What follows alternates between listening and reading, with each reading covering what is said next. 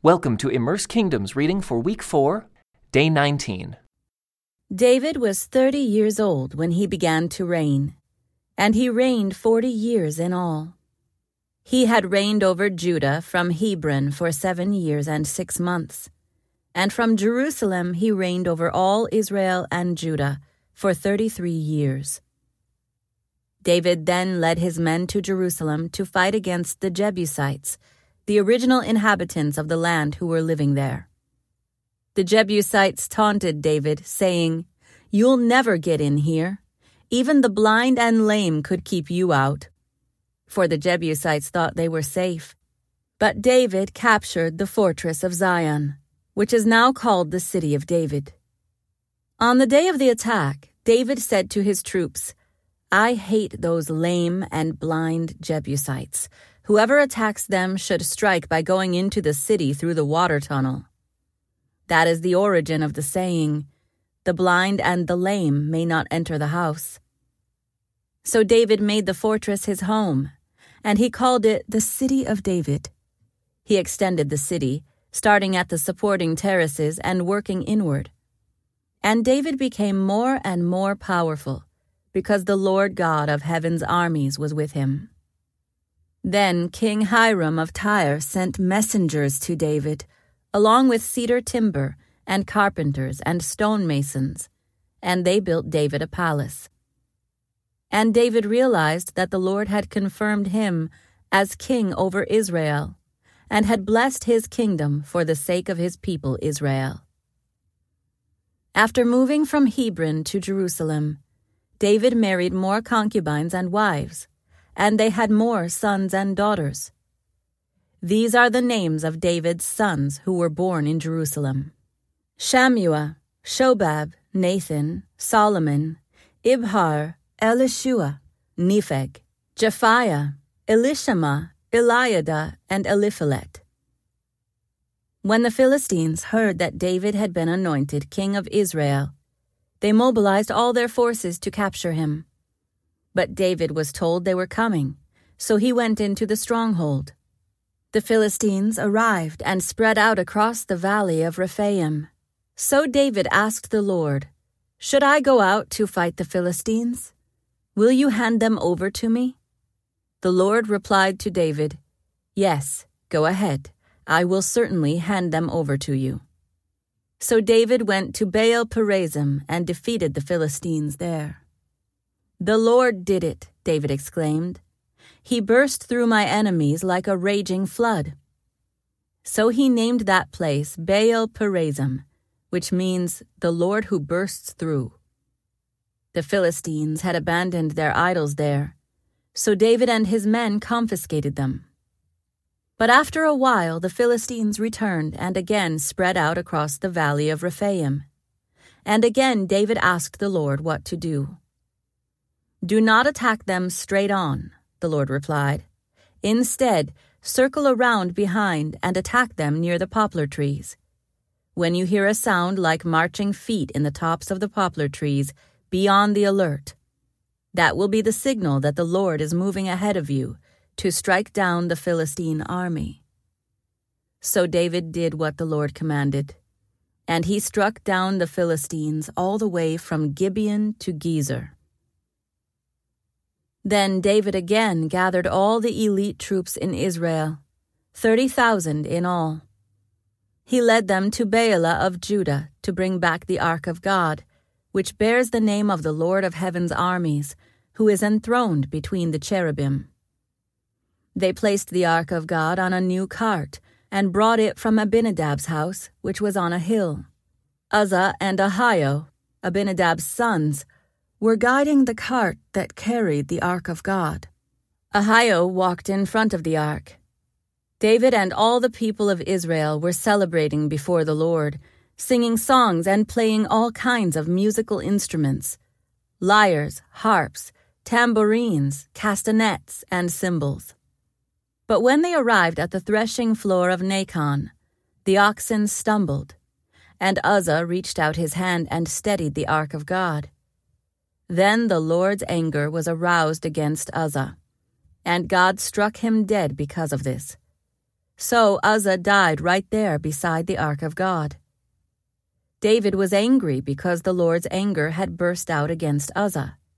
He named that place Perez Uzzah, which means to burst out against Uzzah, as it is still called today.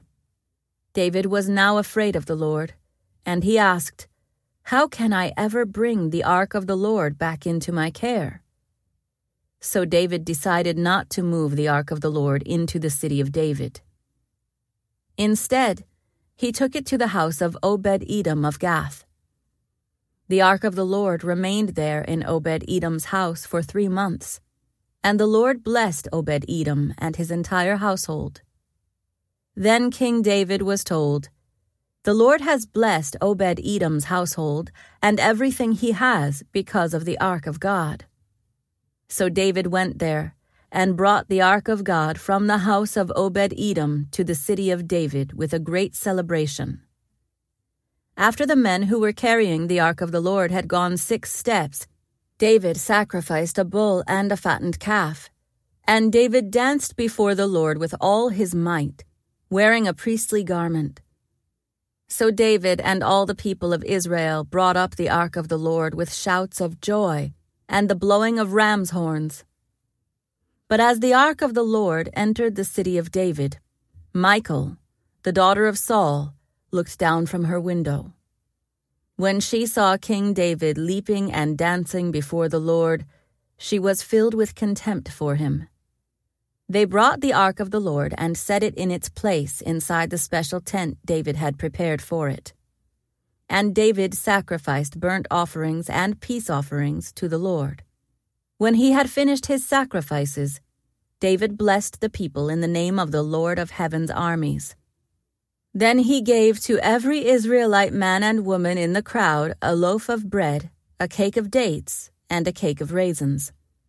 Then all the people returned to their homes. When David returned home to bless his own family, Michal, the daughter of Saul, came out to meet him. She said in disgust, "How distinguished the king of Israel looked today, shamelessly exposing himself to the servant girls like any vulgar person might do." David retorted to Michal, "I was dancing before the Lord, who chose me above your father and all his family. He appointed me as the leader of Israel, the people of the Lord. So I celebrate before the Lord. Yes, and I am willing to look even more foolish than this, even to be humiliated in my own eyes. But those servant girls you mentioned will indeed think I am distinguished." So Michal, the daughter of Saul, remained childless throughout her entire life. When King David was settled in his palace and the Lord had given him rest from all the surrounding enemies, the king summoned Nathan the prophet. "Look," David said, "I am living in a beautiful cedar palace, but the ark of God is out there in a tent." Nathan replied to the king, "Go ahead and do whatever you have in mind, for the Lord is with you." But that same night the Lord said to Nathan, "Go and tell my servant David, this is what the Lord has declared.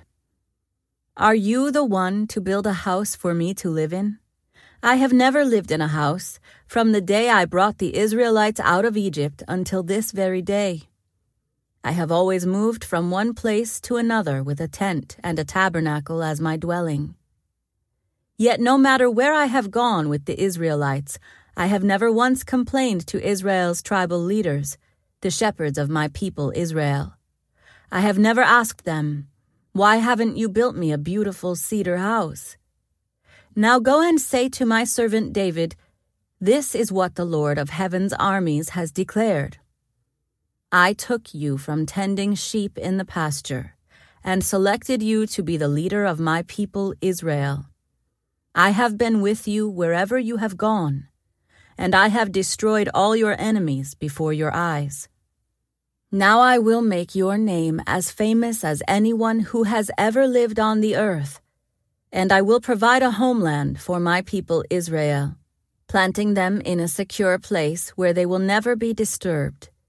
Evil nations won't oppress them as they've done in the past, starting from the time I appointed judges to rule my people Israel. And I will give you rest from all your enemies. Furthermore, the Lord declares that He will make a house for you, a dynasty of kings.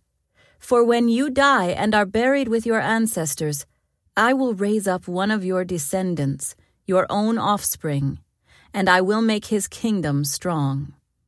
He is the one who will build a house, a temple, for my name, and I will secure his royal throne forever. I will be his father, and he will be my son. If he sins, I will correct and discipline him with the rod, like any father would do. But my favor will not be taken from him as I took it from Saul, whom I removed from your sight. Your house and your kingdom will continue before me for all time, and your throne will be secure forever. So Nathan went back to David and told him everything the Lord had said in this vision. Then King David went in and sat before the Lord and prayed, "Who am I, O sovereign Lord, and what is my family, that you have brought me this far? And now, sovereign Lord, in addition to everything else, you speak of giving your servant a lasting dynasty. Do you deal with everyone this way, O sovereign Lord? What more can I say to you? You know what your servant is really like, sovereign Lord. Because of your promise and according to your will, you have done all these great things and have made them known to your servant. How great you are, O sovereign Lord! There is no one like you. We have never even heard of another God like you. What other nation on earth is like your people Israel? What other nation, O God, have you redeemed from slavery to be your own people? You made a great name for yourself when you redeemed your people from Egypt. You performed awesome miracles and drove out the nations and gods that stood in their way. You made Israel your very own people forever, and you, O Lord, became their God. And now, O Lord God, I am your servant. Do as you have promised concerning me and my family. Confirm it as a promise that will last forever. And may your name be honored forever, so that everyone will say, "The Lord of heaven's armies is God over Israel." And may the house of your servant David continue before you forever. O Lord of heaven's armies, God of Israel, I have been bold enough to pray this prayer to you because you have revealed all this to your servant, saying, "I will build a house for you, a dynasty of kings." For you are God, O sovereign Lord. Your words are truth, and you have promised these good things to your servant. And now, may it please you to bless the house of your servant, so that it may continue forever before you. For you have spoken, and when you grant a blessing to your servant, O sovereign Lord, it is an eternal blessing. This concludes today's Immerse reading experience. Thank you for joining us.